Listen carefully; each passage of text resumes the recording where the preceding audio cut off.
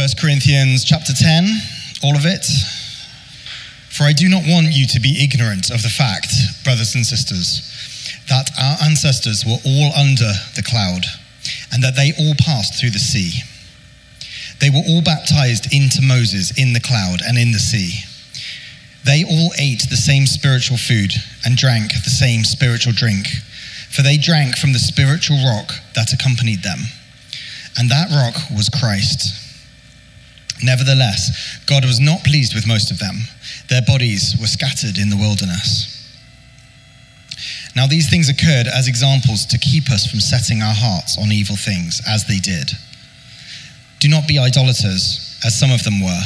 As it is written, quote, "The people sat down to eat and drink and got up to indulge in revelry." We should not commit sexual immorality, as some of them did, and in one day 23,000 of them died.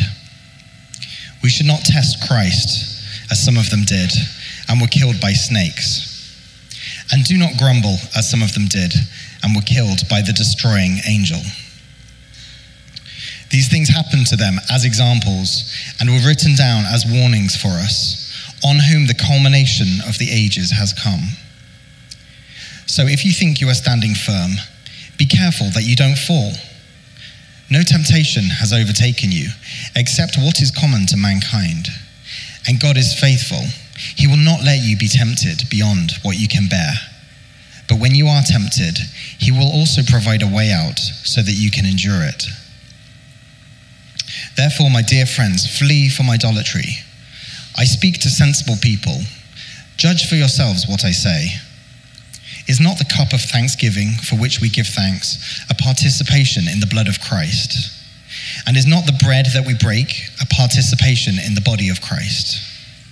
Because there is one loaf, we who are many are one body, for we all share the one loaf. Consider the people of Israel. Do not those who eat the sacrifices participate in the altar? Do I mean then that food sacrificed to an idol is anything, or that an idol is anything? No, but that the sacrifices of pagans are offered to demons, not to God. And I do not want you to be participants with demons. You cannot drink the cup of the Lord and the cup of demons too. You cannot have a part in both the Lord's table and the table of demons. Are we trying to arouse the Lord's jealousy? Are we stronger than he? Quote, I have the right to do anything, you say, but not everything is beneficial. I have the right to do anything, but not everything is constructive. No one should seek their own good, but the good of others. Eat anything sold in the meat market, without raising questions of conscience. For, quote, the earth is the Lord's and everything in it. If an unbeliever invites you to a meal and you want to go, eat whatever is put before you without raising questions of conscience. But if someone says to you, this has been offered in the sacrifice, then do not eat it, both for the sake of the one who told you and for the sake of conscience. I'm referring to the other person's conscience, not yours. For why is my freedom being judged by another's conscience? If I take part in the meal with thankfulness, why am I denounced because of something I thank God for? So whether you eat or drink or whatever you do it all for the glory of God. Do not cause anyone to stumble, whether Jews, Greeks, or the church of God, even as I try to please everyone in every way. For I am not seeking my own good, but the good of many, so that they may be saved. It's great to see everyone today. Our sermon today is called A Warning from History. Now, I have to say, I really like history. I studied history at university, and for me, history is really important because we get to learn lots and lots about human nature. We get to learn about the mistakes of others, so hopefully we don't make those mistakes ourselves, and we get to learn lots of interesting facts. So today I decided to use one of those on this day in history kind of things to find out what of significance happened on the 24th of July in history. Any Canadians here today? No, they're probably not here. They're at Lighthouse today, aren't they? Well, if you're Canadian, you might know that in 1534, Jacques Carter traveled to Canada and suddenly claimed it for the French, stepped foot on it and said, this belongs to France. So if you're First Nation Canadian, I guess what we learn from that is don't allow the French into boats. But of far more significance than that is in 1982. Does anybody know what happened in 1982 on this date? The Rocky theme song, Eye of the Tiger, got to number 1 and stayed there for 6 weeks. Now that's important because Rocky's just amazing. Anybody got a favorite Rocky movie? Rocky number 1. But yeah, I'd kind of go with number 1 or number 3. But anyway, you should go and binge watch them later if it gets too hot in the sun. And we have all these things that we see in history, don't we? Paul, in his letter to the Corinthians, writes to them a warning from history. And history is one of those things, isn't it? It can teach us something. When we look back, we can see how things have changed. Earlier this year, in January, I was on a Zoom call, which was a 30th anniversary for when a group of my friends and I, we all did a Youth with a Mission discipleship training school. So that was 6 months of full-time Christian work. Many of them went into full-time Christian ministry. So we decided to celebrate 30 years of that with a reunion. And we had to do it on Zoom because of all sorts of reasons. And one of the interesting things was seeing who wasn't there. And actually talking to people, it was really quite sobering to see many who started out following Jesus, those who even worked full-time in full-time Christian work, no longer following Jesus. The point is, we need to look back and we need to learn. And Paul writes to the Corinthians as he's encouraging them to push on. Last week we looked at the idea of the Christian life being like running a race. And Paul's concern for the Corinthian church is that it's begun to look far too much like the world around it. Not in terms of culture. Church should be accessible to the world around us in terms of culture. No, what he's talking about is that the morals, the values, the hearts, the belief system had come to far too closely reflect the culture around it. And Paul wants to correct that. He wants the church to reflect Jesus, not to reflect the culture around it. They had ceased to be distinct. They had ceased to place devotion to Jesus above all things. And that's really important because the same can happen to us. And the example Paul gives is, look at what happened to God's people, Israel. And to learn from that, the dangers of falling away, the dangers of allowing our hearts to go cold. You know, in this passage, and it's we get the sense that Paul's saying it's not simply that you can have communion or baptism and that's it, you've arrived. No, we need to keep on, keeping on and following Jesus. He made the point in earlier chapters that the Corinthians need to be careful about food that's offered to idols. And I'd encourage you to listen to the talk that Pete did very helpfully a few weeks ago. And he says that they need to be careful about that to stop the weaker brother or sister from stumbling. But here, in this part of the passage, he says it's not just the weak that can stumble. Actually, it's those who become overconfident in themselves. That actually, there's a danger for the strong that they can stumble. And he wants to challenge their self-confidence and to encourage their confidence to be in Jesus.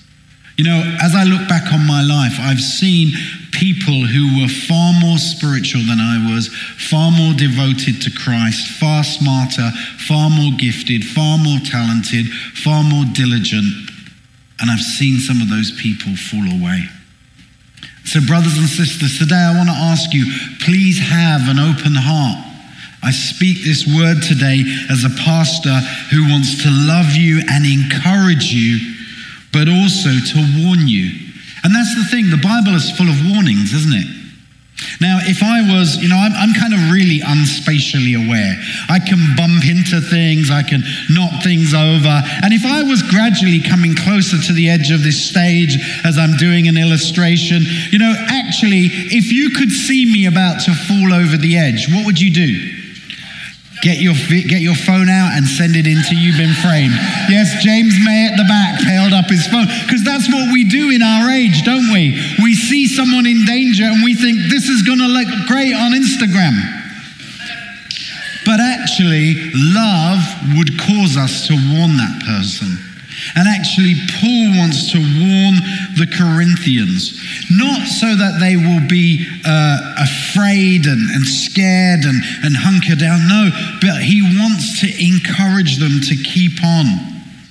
He wants to encourage them to rely on God and his grace and his future grace. The fact is, God gives us grace. We have received grace. We receive grace today, but we can also be confident in future grace that God will give us the grace that we need as we go on. Sometimes people have this mistaken idea of the Christian life that somehow God gives us all that we need, like a big tank on our back, and we just have to draw from it. No, that's not true. God gives, has given, he gives, and he will give. He keeps giving. We can be confident. We don't need to summon up what God gave us yesterday. But we can have a confidence that day by day, God will give us the grace that we need. He will give us the equipping that we need. And so my encouragement to you, brothers and sisters, is to rely on the grace that God has given for you. To know that day by day we can keep on. If you go to an AA group or something like that, often they will say, I just got to stay sober for today. And actually there's some real truth in that. We don't need to just be thinking about the tomorrow in it. We need to be thinking, God, I need your grace for today. I need your grace for today. Jesus says tomorrow has enough troubles of its own. Day by day, keeping on, expectant that God is enough. And one of Paul's concerns for the Corinthian church is that they're in danger, but that they don't realize it. In fact, far from realizing that it's gone a bit pear-shaped, actually what they're thinking is they're doing so well. They say we have intellectualized our faith. We've gone beyond the basics that you gave us. We've developed elaborate theology. We've got great orators. And Paul writes to them and says, watch where you are. Somehow they thought they'd reached a superior level of maturity because they'd filled their heads with information. And Paul says to them, watch out. In one sense, they'd lost their early warning system. Now, we've just been doing some interviews with interns for next year. And whenever we recruit staff or interns, one of the things that we always ask, one of the questions we always ask is, how will we know if you're not doing well? What are the signs of it all falling apart in your life? What are the early warning signs? And I want to ask that for two reasons. One, because I care for people and I want to help them if they get to that point. But also I want to see is this person self-reflective enough to realize what their dangers are? And that's really important, because if any of us think we have no faults or we have no triggers or we have no stuff that can set us off and make us go wrong, we're in a scary place. We need to be self-reflective enough to understand that we've all got things that we need to watch. And that's what Paul is doing here. He says you need to be careful. Drawing on the analogy from the previous part of the passage, if you're going to run the race, You have to make sure that you're not going to be disqualified. So he gives them a warning from history. A warning from history. He says, look at the example. And so I want us to look at the history of Israel. I want us to look at that example. Now, history is important. Now, if you're a Chelsea or a Man City fan, you may not understand the concept of history. That's all the stuff that happened in the years before your energy billionaires tried to buy football and change it. But history is just the ongoing example of what has happened before. And Paul writes a really interesting thing. He says, these happened as an example to you. So in other words, there's something worth looking at and there's something worth listening to. Verse 11, these things happened to them as examples and were written down as warnings for us. And he begins to explain how God delivered his people out of captivity. God took them from Egypt where they were in slavery, and God delivered them. He set them free. He brought massive change. And yet it says this in verse 3, they all ate the same spiritual food and drank the same spiritual drink, for they drank from the spiritual rock that accompanied them, and that rock was Christ. A common experience doesn't lead to a common conclusion, does it? Have you ever seen some people go through difficulty and become stronger with it? Others go through difficulty and it wrecks them. Some people have challenges in life and they manage to somehow keep on, whereas others become crushed by them. A common experience doesn't lead to a common outcome. It says there in verse 1, for I don't want you to be ignorant of the fact, brothers and sisters, that our ancestors were all under the cloud and they all passed through the sea. They were all baptized into Moses in the cloud and the sea, and they all ate the same spiritual food and drank the same spiritual drink. In other words, he shows the example of Israel, this idea of God's provision to them as a group of people. They were baptized into Moses, this idea of coming through water, of being saved and delivered from captivity, coming through the water as they were about to be destroyed by Pharaoh and his armies. God parted the sea. He made a way. They were delivered from captivity. They were rescued, set free, passed through water. They had the bread that they needed, the manna that was provided for them in the desert. God met all of their needs, and he kind of uses that picture of salvation, of baptism, of bread, of the idea of communion and sharing a common loaf, these common experiences. But then he warns them that God was not pleased with all of them. They had a common experience. They came out of Egypt. They were set free. They experienced the parting of the sea. They received daily bread. They drank from the rock. In the middle of the desert when they needed water, God provided water for them. They experienced his healing. They experienced his provision.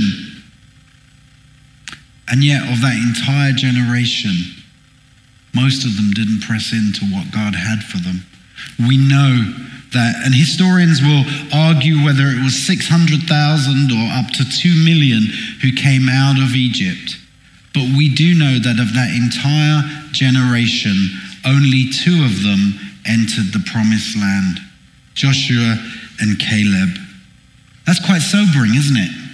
All those people and only 2 of them entered in. They were all experienced a common experience. And I think we need to understand God saves us. He sets us free. He delivers us. But we need to keep on pressing in. So what are the mistakes they made? Paul is writing to these people and saying, look, these are the examples we've had. This is what they did wrong. And so we ought to look a little bit about that. Paul makes the point that they drunk from the spiritual rock that was Christ. Now, I've heard Christians say to me, oh yeah, but that was in the Old Testament. They didn't have grace, or they didn't have Jesus. But Paul actually makes the point that the rock that they drank from was Christ. God is at work in saving his people, and throughout Scripture that only happens through Jesus, through the eternal, pre-existent Jesus. And Paul says it was Jesus providing. These things were a foreshadow, but it was God's grace being shown to his people. And yet they developed a hard heart. They got distracted. One of the common things that we see is that they kept looking back to where they'd come from. They looked back with nostalgia to the good old days, which were actually slavery and defeat and difficulty, but somehow they dressed it up differently. And that verse in verse 5, I believe, is one of the most stark warning passages in the Bible. Verse 5, nevertheless, God was not pleased with most of them. Their bodies were scattered in the wilderness. If you read the history of Israel, God basically waited for a generation to die out because they didn't have faith and obedience. So what were those things that got the people into trouble? Well, in verse 7 it says, don't be idolaters as some of them were. As it's written, the people sat down to eat and drink and got up to indulge in revelry. So one of the dangers there is idolatry. He then says, we should not commit sexual immorality as some of them did. And in one day, 23,000 of them died. We should not test Christ as some of them did and were killed by snakes. And do not grumble as some of them did and were killed by the destroying angel. If you look through and maybe look through Numbers 11, 12, 13, 14, we see some of the examples of what went wrong. Numbers 11 verse 1 says, now the people complained about their hardship in the hearing of the Lord, and when he heard them, his anger was aroused. Actually, it was just a moany attitude. It was a constant kind of whining. In Numbers 12, we see that sense of dissatisfaction actually begins to manifest itself in racism. So in Numbers 12:1, Miriam and Aaron began to talk against Moses because of his Cushite wife, for he'd married a Cushite. One of the subtexts there is that they're complaining at Moses because he had a black wife. It's kind of interesting, isn't it, that you get dissatisfied with God, you moan, and you begin to allow all kinds of junk into your heart. Numbers 14, 1-4. That night, all the members of their community raised their voice and wept aloud.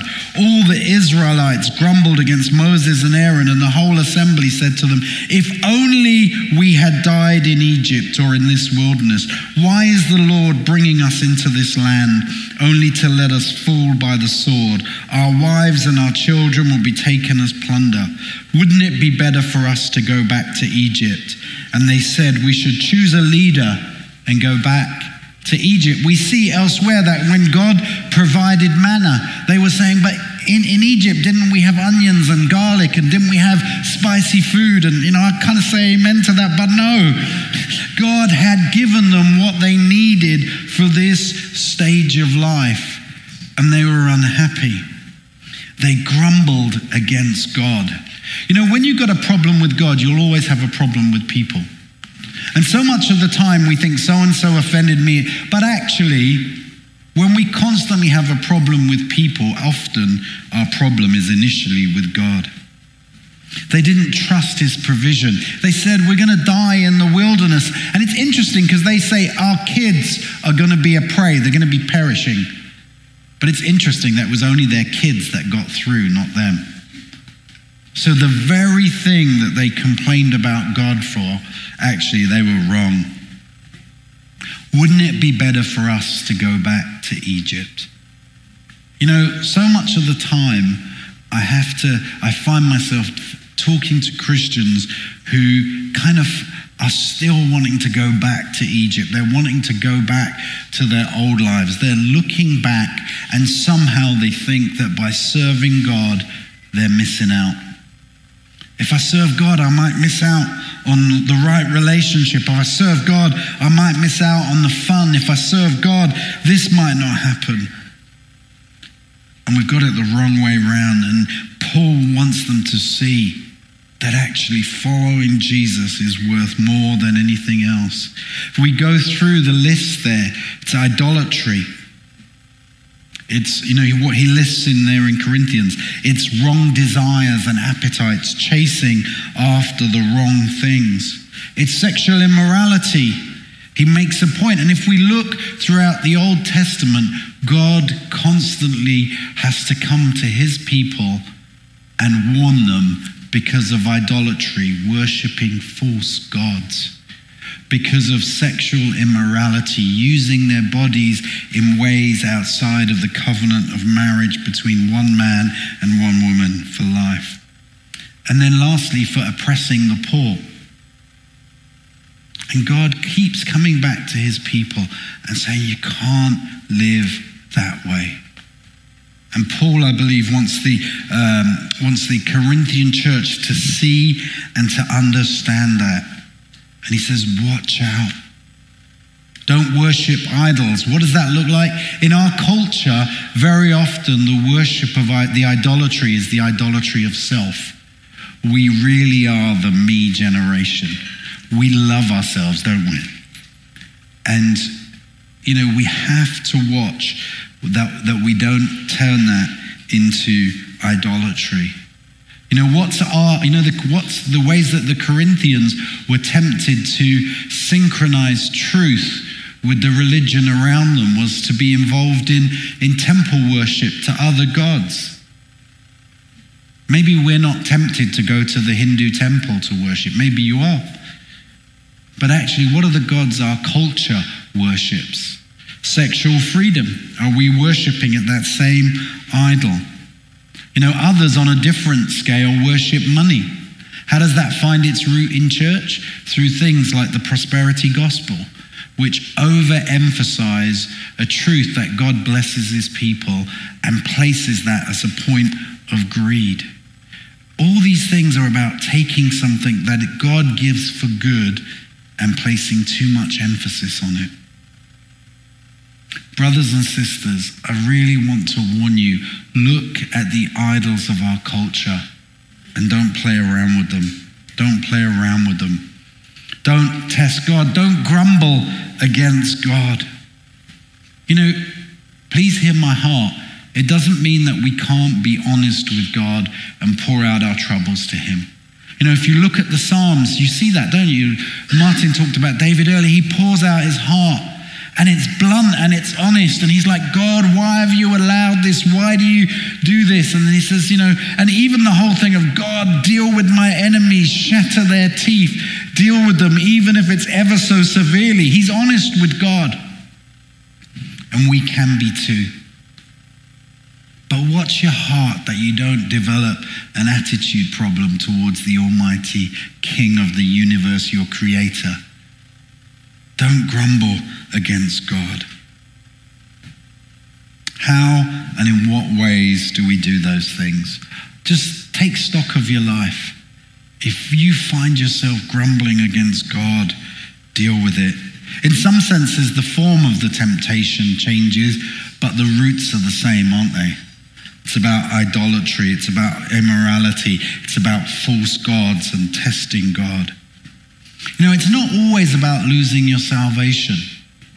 Actually, I think part of this is the idea is tied into this thing of running for a reward, the reward that we have in faithfulness in Christ. Don't miss out. Don't miss out. Even suffering is a privilege. We'll never get to do that in heaven. We'll never have to get to choose the low road to deny self in heaven. Now is when we get to do it. So also we need to watch out for being too confident in self. Second main point, watch out for being too confident in self. Paul wants to warn them not to casually take the issues around idol worship and think that it doesn't matter to them. Paul sees a danger to the church in their attitude to idol worship and participating in it. In verse 11, these things happened to them as examples and were written down as warnings for us, on whom the culmination of ages has come. So if you think you are standing firm, be careful you don't fall. No temptation has overtaken you except what is common to mankind. And God is faithful. He will not let you be tempted beyond what you can bear. But when you are tempted, he will provide also a way out so that you can endure it. So the issue with the Corinthians is both idolatry, but it's also pride. It's a false confidence in self. And he says, if you think you are standing firm, be careful so that you don't fall. When I read this, thought, I need to read this. I need to hear this. I need to digest this. I need to listen. And I pray that you would too. Now, my hope is that you are standing firm. My hope is that you are standing strong. But let that be a confidence in Christ. You know, confidence in God. Confidence in his grace. Confidence in his provision. Confidence that he is enough. Not that I'm enough. Not that I can do it all.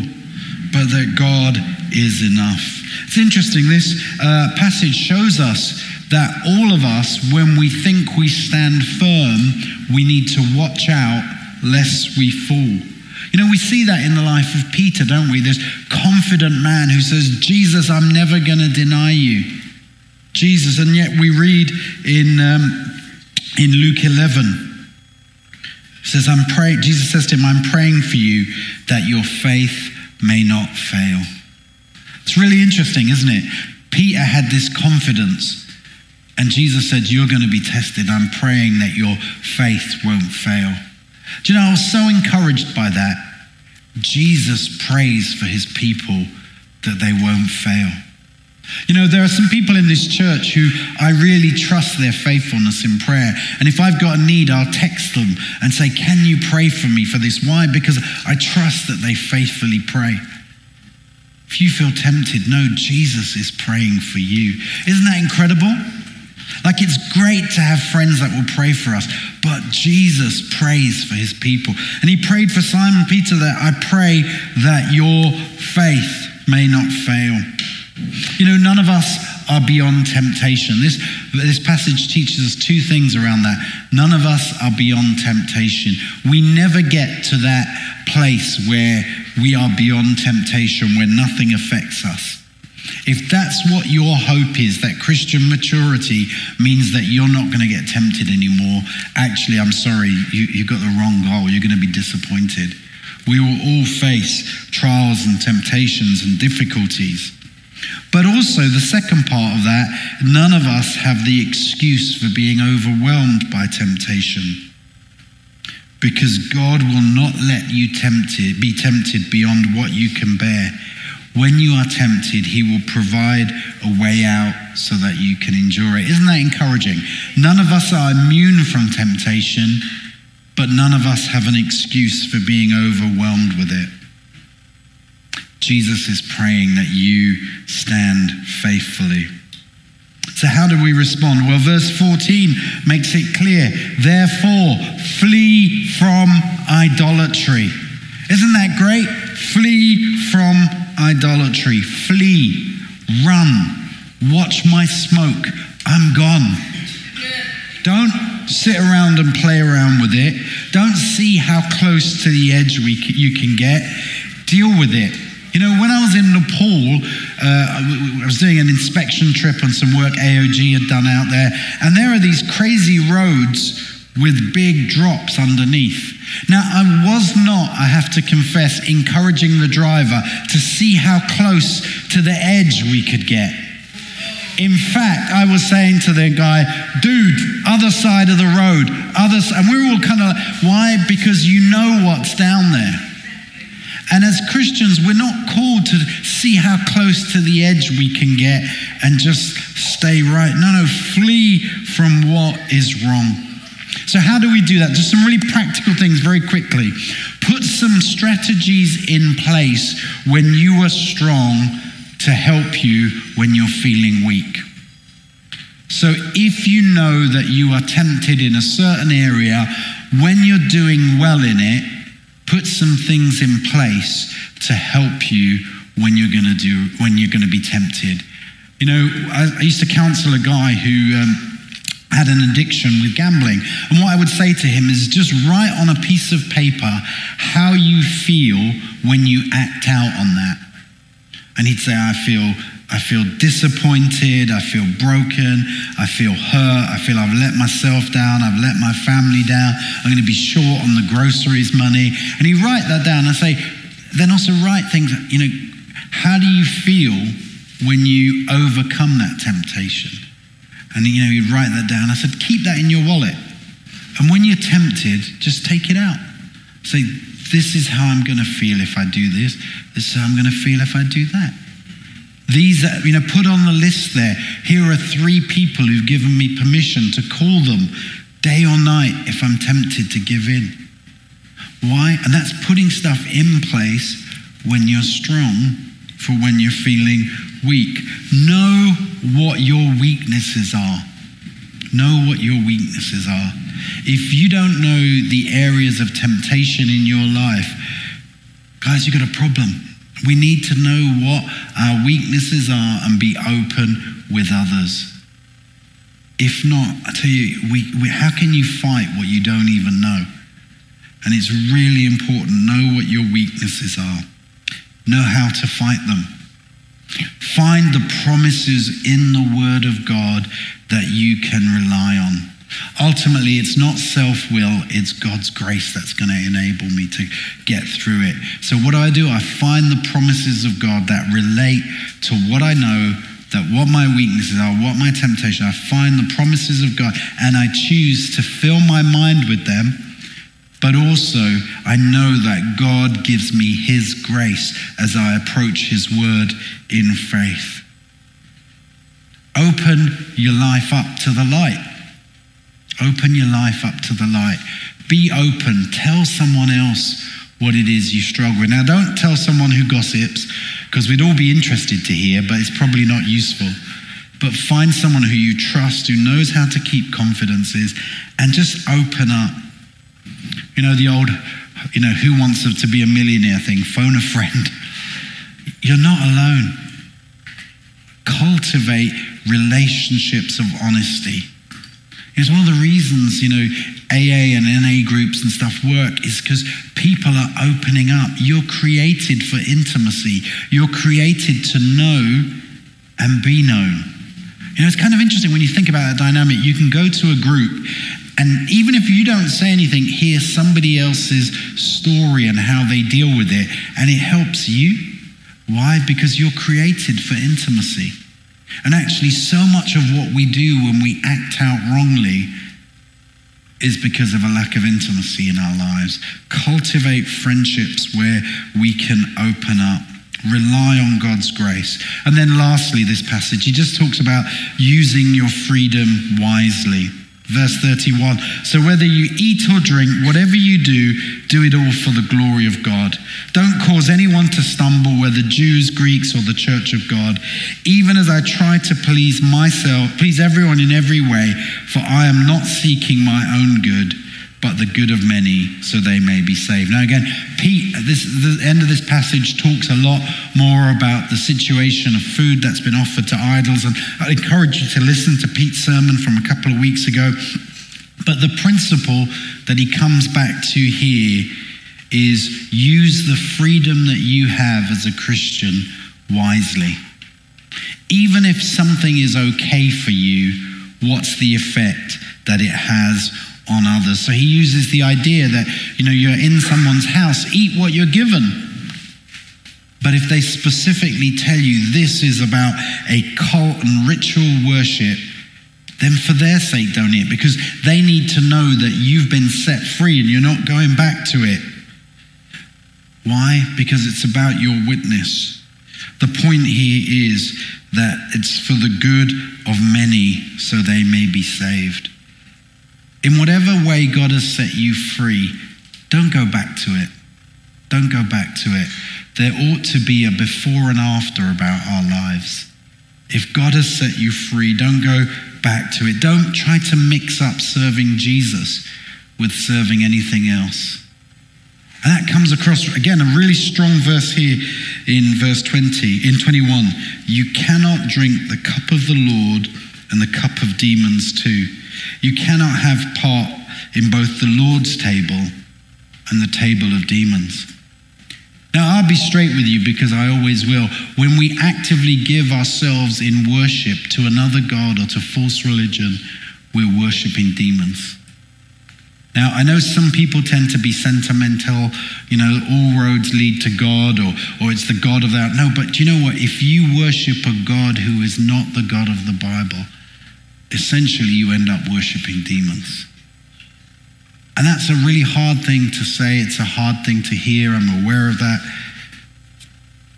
But when God sets you free, you can't mix up Christianity with something else. I can't have my buffet of religions. I take this from Jesus, and the Bhagavad Gita says this, and I take this principle from the Quran. No, we worship Jesus.